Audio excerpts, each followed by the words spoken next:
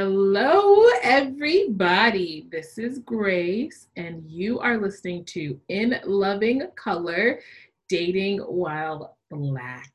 Welcome back. This season is already off to what I would consider a very poppin' start. And I mean poppin' like, Rice Krispies treats or like popcorn in the microwave. Or if you're really about that, if you're a purist about your popcorn and maybe you're popping it on a kettle, on the stove with some very nice butter or oil. I got some vegan butters for those of y'all who are interested in DM me and I can tell you what I'm using. But anywho's, I digress. Today we're talking about dating while a Black man in America. And it's July 2020, so this is a riveting topic, I think, on a number of fronts, mostly because we're in a very interesting place as a nation and as a world.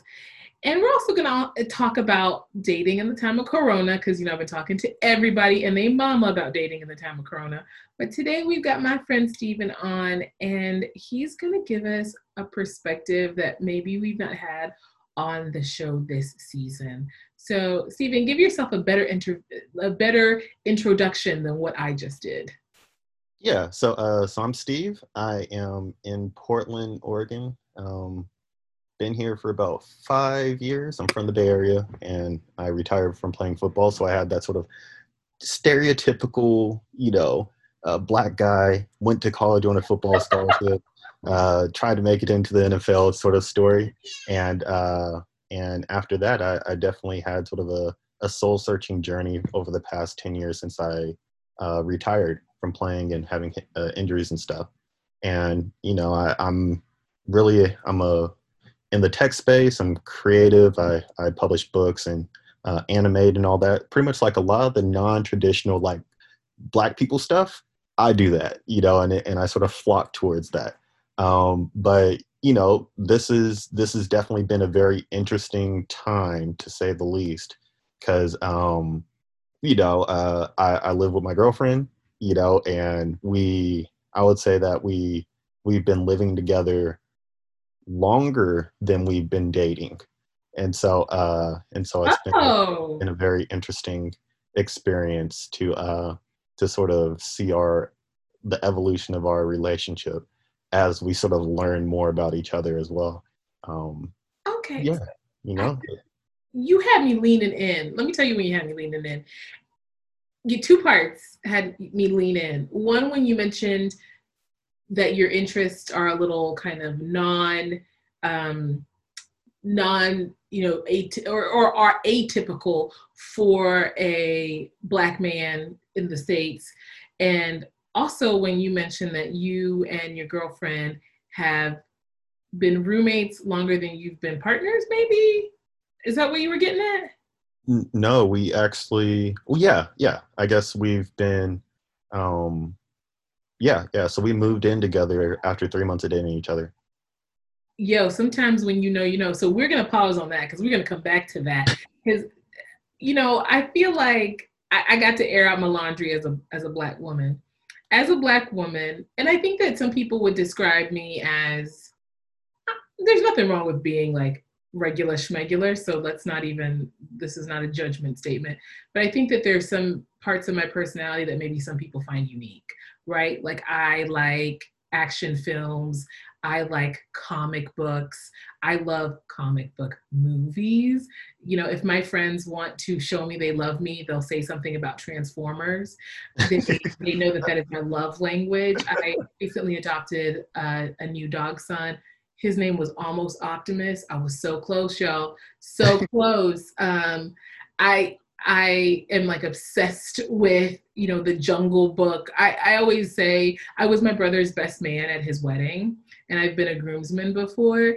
And the joke he always makes is like he always wanted a little brother, and he feels like he got one in me. So I feel like, but I also, I guess tomboy elements, but I also like to, have I paint my claws. I like to wear bright lipsticks. I'm also usually barefaced and wearing gym clothes. I feel like I'm complicated and complex in a really good way, but I think that sometimes I don't feel like my archetypes are represented in the Black community, right? Because I want to talk to you about like shamans and shapeshifters, but then I want to talk about climate change And then I want to talk about some ratchet music that Megan Thee Stallion just put out. But then I want to talk to you about like the United Nations new protocol that they released. And then I work in tech, right? Where people are known for being a little quirkier, but aren't necessarily known for like maybe being traditionalists in like a native framework or something like that, right? So I feel like I have a lot of complexities. And I think that when that shows up in dating, it makes it, not that it's not difficult for everyone, but sometimes I feel like it makes it more difficult because my intersectionality feels like it has more intersectionality and more nuance and more nuance and more nuance and all these layers I have to move through. So maybe tell us a little bit about that from the perspective of a Black man. I think that Black men are also in this boat because you're getting pinned down by this patriarchal system that's saying this is what masculinity and manhood is. And yet we as Black people have different models, right? And we also have some limitations that get set on us by the system we work within. So how's that show up in dating for you? So you partnered now. Yeah, you know, prior to me, you know, meeting my girlfriend and stuff, um, it often, the question that often sort of came up was, you know, if I were to like date a Black person, would the non-stereotypical things that like I do be a turn off for them? You know, would they understand it to a point where, you know, it becomes an asset or attractive to them? And you know, because for me, I animate. I'm trying to go to medical school. I make comic books, and I do a lot of like techie tech stuff. You know, prior to that, you know, I played football. It was, you know, probably a lot buffer. I used to work out. I was fast. All those things that were like physically attractive. But now that those aren't my defining features, it really sort of comes back to me sort of exploring those non-traditional things that, you know, quite frankly, I feel like are a lot more acceptable now. You know, like blurred culture, you know, cosplay, conventions, all that. Like that's, but I do remember a time where, you know, the things that I like enjoyed and did were not necessarily looked at as like cool things to sort of like share, talk about.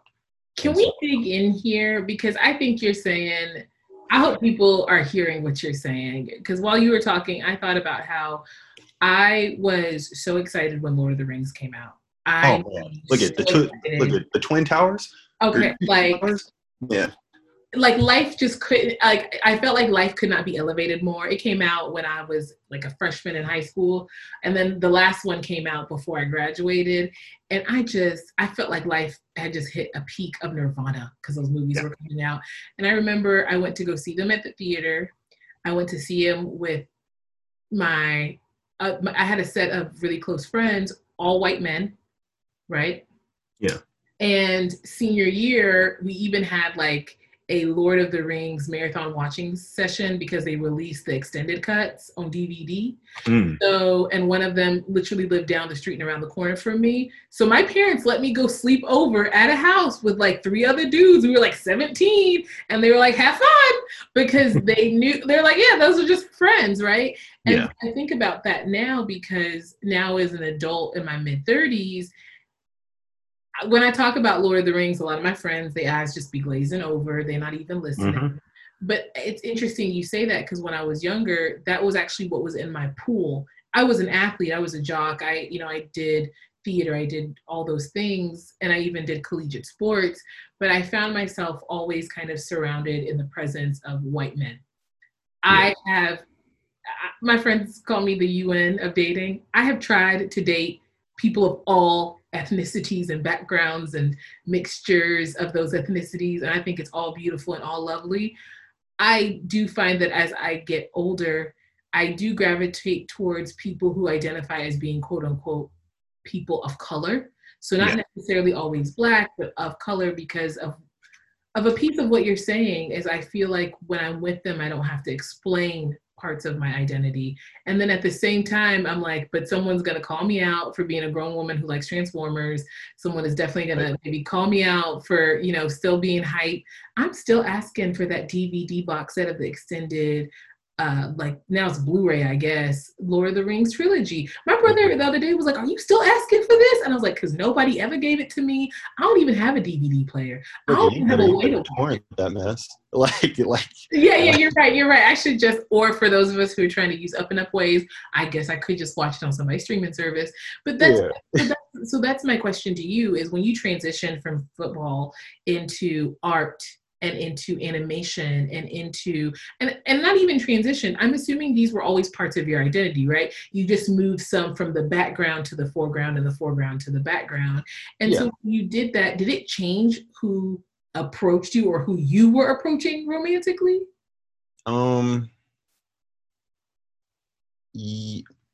Yeah, so there was a moment where like it was Steve doing the weird stuff. And then once I sort of like found my voice and just said screw everybody else, you know, then the attractive thing came from me doing the weird stuff and making it cool. And then the byproduct of that being more attractive and people looking to me to essentially help them do weird, cool stuff. And so it, for me, it often felt like, you know, I was sort of in my like, you know, circle group or whatever of like football players and all that. You know, I was sort of the thought leader in, you know, non-traditional Blackness. And so anybody that was like looking to do any sort of entertainment related stuff, doing a YouTube video, a podcast, you know, any sort of tech stuff, anything with books or comics or whatever, movies, I was the first person that they were going to go to. And, you know, that was very interesting. Like when it came to dating, it definitely, you know, like I would say because I had such a good rapport with people, like the idea of me was sort of just, you know, he's going to be doing some stuff, you know, he's going to be like directing a movie or he's going to be somebody in that. And so I think that sort of like played into sort of the people that like, you know, I ended up dating and stuff. But when I moved to Portland, I didn't know anybody. And so then it was just like, you know, I'm meeting people for the first time and, you know, I sort of have to get over that sort of, you know, that initial priming that people are sort of used to. And honestly, like it was really like for me, you know, I'm the type of person where I'm like, I'm, you know, black or bust, you know, like that's like I've gotten to that point. Just being, I love that. That's a t-shirt, by the way, copyright that. Yeah. Like it's, you know, because it was just so many different experiences and dating people and stuff like that, where like, I was just tired of like, you know, I was tired of having to like explain something so that I could get the right support for an experience that I was experiencing. You know, like I'm walking down the street or somebody does something to me that's sort of racially motivated or, you know, has some sort of microaggressions associated with it. You know, all I want to do is be like, hey, this is what happened to me, and not have to sort of, you know, like walk somebody down how I feel I need to be supported, because often I don't really know. And so for me, it was just like, you know, like black or bust. Like it is. So I found myself in one of those positions where I think I think a lot of people are on this journey where we've realized that we ourselves have maybe been a little not our own biggest fans, right? So black or bust, I feel like is the best way to describe that, where you're open to everyone, but you just want the world to know black or bust, okay? And so that takes me to my follow-up to that then. Is your girlfriend black? Yeah. Mm-hmm. Okay, cool. Which it's okay if she not. I just personally was curious. I was like, how's this going? Because, you know, there's been wonderful break through individuals in Black culture who have not been partnered with Black people. And I am not of the variety where I feel like because Nina Simone had a white husband, her Blackness is in any way questionable. Yeah, Right? yeah, no, So, no. but I just wanted to, you know, I'm nosy. I'm nosy, Yeah. and prying minds want to know.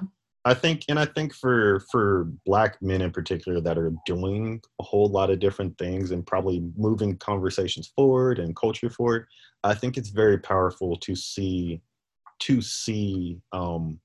that reality of what Black success looks like from a wholesome Black perspective.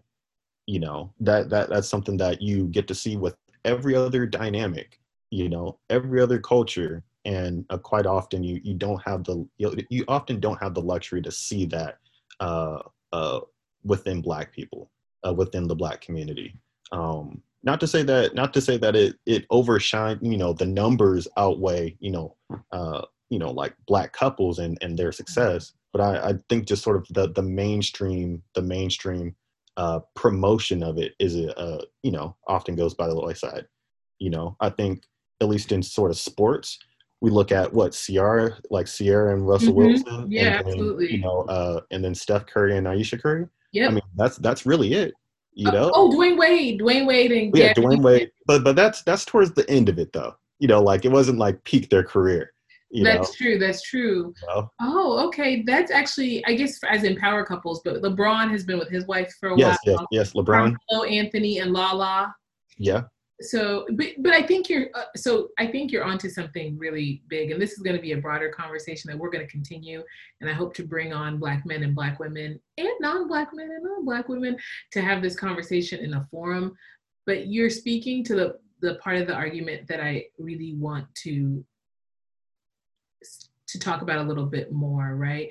And that's this idea that we don't see Black love enough. We don't see Black love that evolves, right? In a kind of like a social consumption model, right? I think, yeah, my parents are Black people, they're together. I know other people who have Black parents who are together, but and and I know a lot of people from either blended households or two-parent households or multi-parent households where whether it's a mom and a dad, a mom and a mom, a dad and a dad, non-binary individuals, whomever it might be, where they're partnered, they're together, and they're Black or Black identifying, and even if they may be even able to pass as non-Black, they identify and are Black, right? yeah, yeah, And I feel like it's so beautiful, and I feel like in my own life I see it, but when I go to social media or when I go to media like television, I don't see it a lot. And I think there's such a divide there. And what I hear a lot of people saying, and not just Black women, because I feel like everyone gives Black women a bad rap for this, but I've even had conversations with Caucasian girlfriends who will say, even to me, it feels like sometimes Black men reach a certain stature or coming up in the game and they are not positioning themselves to even look at, let alone be with Black women. And if they yes, are, it's Black women who maybe look a certain way. And I'm not going to get into colorism and color politics because I don't believe in that. Like you said, Black or bust. yeah, But who maybe look in a way that maybe society is deeming more acceptable, right? yeah. So I think that's a huge conversation. But let's talk about that for a couple of minutes before we wrap up. Where do you think that conception comes from, that energy comes from, and why did you choose not to buy into it? Because a lot of athletes, this is the rap the Black male athletes get. So Yeah. what made you kind of pull from that? I mean, and it's and so I have like a very interesting experience because I've like dated white girls or white ladies and Asians and Hispanics and all that. I think part of it is because I played football at a predominantly white institution, and I was also in grad school while playing, and I was starting and all that stuff. So like that stuff sort of comes to you. And so it's really difficult for particularly like Black athletes that are going to these institutions and playing, and then the opportunities for them to date in those like sort of critical moments in time are mostly white. And so like that sort of compounds it. If there were more, if they didn't go to a predominantly white institution, they probably wouldn't be more likely to go down that path. Not to say it's wrong, it's just that's what it is. For me, I seeing that, seeing everybody that got drafted and everybody that's dating somebody that's white, I was just like, that's just not something that, my experience sort of lends itself to. I've, tons of experience with, dealing with racism, microaggressions, and all those things, particularly from like white communities. And so, that just wasn't attractive to sort of invite more and more of that understanding that, there might be some uncles, there might be some cousins, maybe some parents. I just didn't want to do that. And so I thought about that, and I thought about sort of my experiences and what would make me at ease and what I needed support in, and that sort of driven me to, sort of narrowing down what, who I want to spend the rest of my life with, the type of person I want to spend the rest of my life with. And so what I did is I literally, for me, I had criteria that, people had to meet.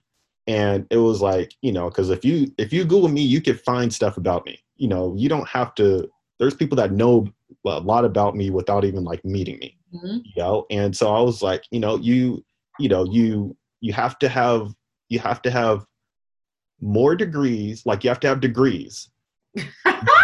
you have to be Black. I'm not going into like, how much Black or whatever, but, because my girlfriend is very, very fair skinned. But you look at her, she's like, she's Black, Cool. Black and Black, I got you. And you have to be able to keep up with me.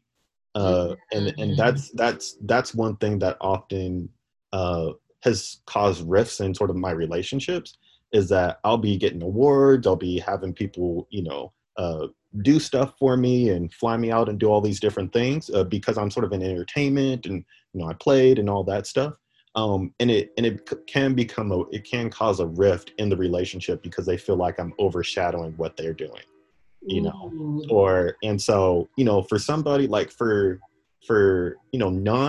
non-Black people that I've dated, it's very difficult for them to sort of, look at that and try to one up me. They're just not like, I just haven't dated a non-Black person that's competitive enough to sort of keep up. And I think I'm glad you bring it up, and that's probably I know we're coming up on time, so that's probably where we're gonna have to wrap up. But folks, we will continue this conversation. Steve will be back. There is more to say here. But I think you just hit a big giant nail on the head with a hammer of truth. Black excellence for Black people is not just about like accolades. It has been about survival. Yeah.